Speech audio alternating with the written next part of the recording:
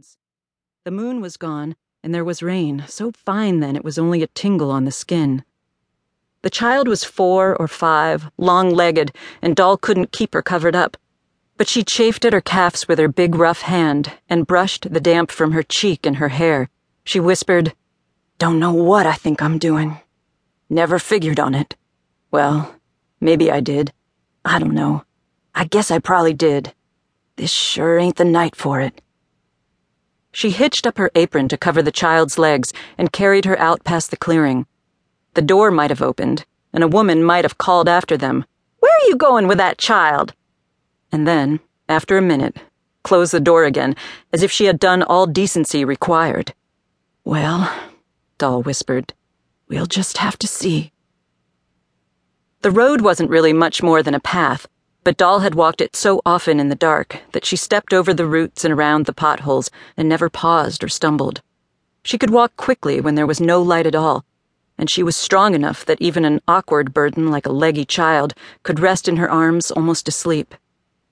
Lila knew it couldn't have been the way she remembered it, as if she were carried along in the wind and there were arms around her to let her know she was safe, and there was a whisper at her ear to let her know that she shouldn't be lonely. The whisper said, "I got to find a place to put you down. I got to find a dry place." And then they sat on the ground, on pine needles, Doll with her back against a tree, and the child curled into her lap, against her breast, hearing the beat of her heart, feeling it. Rain fell heavily. Big drops spattered them sometimes. Doll said, "I should have knowed it was coming on, Rain. And now you got the fever." But the child just lay against her, hoping to stay where she was, hoping the rain wouldn't end. Doll may have been the loneliest woman in the world, and she was the loneliest child. And there they were, the two of them together, keeping each other warm in the rain. When the rain ended, Doll got to her feet, awkwardly with the child in her arms, and tucked the shawl around her as well as she could. She said, "I know a place." The child's head would drop back, and Doll would heft her up again, trying to keep her covered. "We're almost there." It was another cabin with a stoop and a dooryard beaten bare. An old black dog got up on his forelegs, then his hind legs, and barked, and an old woman opened the door. She said, "No work for you here, Doll. Nothing to spare." Doll sat down on the stoop. "Just thought I'd rest a little."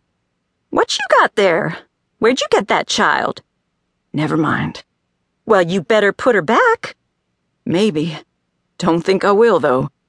"Better feed her something at least." Doll said nothing.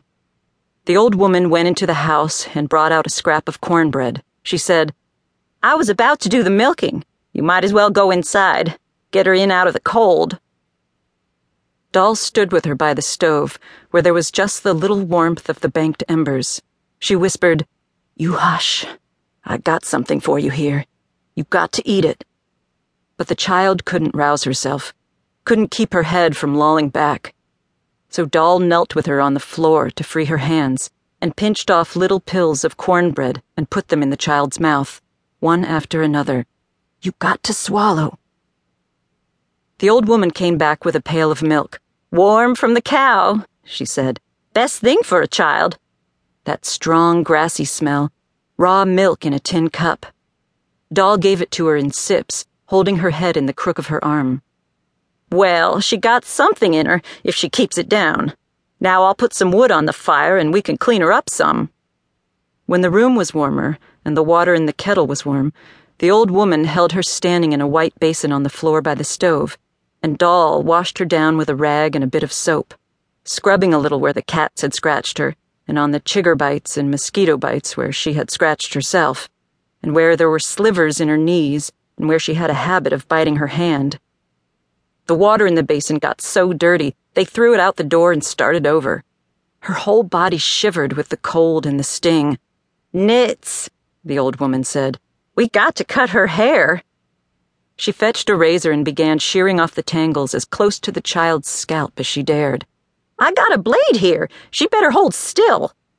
Then they soaped and scrubbed her head, and water and suds ran into her eyes, and she struggled and yelled with all the strength she had and told them both